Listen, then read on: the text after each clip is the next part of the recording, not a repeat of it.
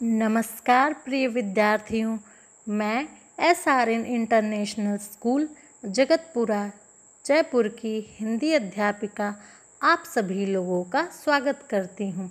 तो आइए बच्चों, आज हम लोग कक्षा पाठ की हिंदी पुस्तक माला उन्मेष की पाठ संख्या 3 कुल्हाड़ी का दलिया नामक पाठ का अध्ययन करेंगे। तो आइए बच्चों, आज हम लोग इस पाठ का अध्ययन करने के उपरांत बुद्धि के बल पर हर समस्या का हल निकालना जानना सीखेंगे। कठिन एवं नवीन शब्दों के सही उच्चारण के साथ कहानी का वाचन करना सीखेंगे।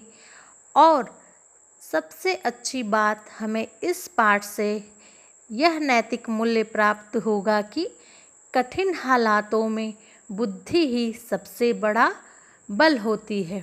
तो देखते हैं बच्चों, इस पाठ की क्या कहानी है। तो एक बूढ़ा सिपाही छुट्टी पर जा रहा था। चलते चलते वह थक गया और उसे भूख लग गई। रास्ते में एक गांव पड़ा तो उसने पहले ही झोपड़े के दरवाजे को खटखटाकर पूछा, क्या यात्री अंदर आकर थोड़ी देर आराम कर सकता है? उसकी आवाज़ सुनकर एक बुढ़िया ने दरवाज़ा खोला। बोली, हाँ आ जाओ सिपाही भाई, क्या आप मुझे कुछ खाने को देंगी? सिपाही ने अनुरोध करते हुए कहा। तो बुढ़िया के पास हर चीज़ बहुतायत यानी बहुत अधिक मात्रा में पहले से थी, लेकिन वह बहुत कृपण थी। कृपण अर्थात कंजूस थी। इसलिए उसने बहाना बना दिया कि वह बहुत गरीब है। अरे भैया, मैंने तो खुद कल से नहीं खाया है, बुढ़िया ने झूठ बोलते हुए कहा। सिपाही ने बुढ़िया के झूठ को पहचान लिया, क्योंकि वो तो एक सिपाही था, और कहा, अच्छा, अगर तुम्हारे पास कुछ नहीं है तो न सही, तब क्या किया जा सकता है? तभी सिपाही को बेंच के नीचे एक बिना मूठ की कुल्हाड़ी, मूठ अर्थात हत्थी, 1 या 2 फुट लंबी किसी लकड़ी से पकड़ने के लिए बनाई गई जगह, तो उसे मूठ की एक कुल्हाड़ी रखी हुई दिखाई दी। उसे बुढ़िया के घर पर भोजन करने का एक उपाय सूझा। उसने कहा, और कुछ नहीं तो चलो इस कुल्हाड़ी का ही दलिया बन जाएगा। बुढ़िया उसका मुंह ताकती रह गई। कुल्हाड़ी का दलिया? उसने हैरान होकर कहा, क्यों नहीं, जरा मुझे एक बर्तन तो दीजिए। यह सुनकर बुढ़िया एक बर्तन ले आई। सिपाही ने कुल्हाड़ी को खूब धो धोकर बर्तन में रखा और कुछ पानी डालकर चूल्हे पर चढ़ा दिया। कुल्हाड़ी का दलिया बनते देख बुढ़िया माँ की आंखें निकली पड़ी रही थी।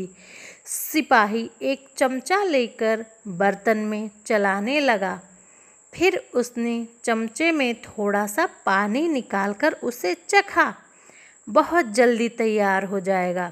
सिपाही ने कहा, मगर क्या करूं, मेरे पास नमक तो है ही नहीं। मेरे पास है थोड़ा सा, बुढ़िया बोली। लो, यह लो नमक और दलिये में डाल दो। सिपाही ने नमक डालकर उसे फिर चखा। थोड़ा सा अधकुटा गेहूं होता तो बस मज़ा आ जाता। यह सुनकर बुढ़िया अपनी कुटिया में गई और दलिये से भरी एक थैली निकाल लाई। लो, जितनी ज़रूरत हो ले लो। सिपाही ने दलिया बर्तन में डाल दिया और उसे चलाता रहा। अंत में उसे फिर से चखा। बुढ़िया टकटकी बांधे उसे देख रही थी। आहा, बड़ा बढ़िया दलिया तैयार हुआ है, सिपाही ने बोला। बस जरा सा मक्खन मिल जाता तो क्या कहना। सिपाही की बात सुनकर बुढ़िया थोड़ा सा मक्खन भी ले आई। अब दलिये में मक्खन भी डाल दिया। अब एक चमचा निकाल लाइए और कुल्हाड़ी के दलिये का आनंद लीजिए, सिपाही ने कहा। सिपाही ने चमचे से 2 जगह दलिया परोसा। दोनों ने दलिया खाना शुरू कर दिया। वे खाते जाते थे और कुल्हाड़ी के पास इस दलिये की तारीफ यानी कि प्रशंसा करते जाते थे। सिपाही, भाई वाह! बुढ़िया ने आश्चर्यचकित होते हुए कहा, कुल्हाड़ी का दलिया इतना मज़ेदार बनता है, यह तो मैंने सोचा ही नहीं था। बुढ़िया की यह बात सुनकर सिपाही मन ही मन हंसते हुए दलिया खा रहा था। तो देखा बच्चों, कैसे अगर आपके पास बुद्धि हो तो किसी से भी कोई काम आप निकलवा सकते हैं। तो आशा करती हूँ बच्चों, आप लोगों को यह पाठ रुचिकर लगा होगा। धन्यवाद।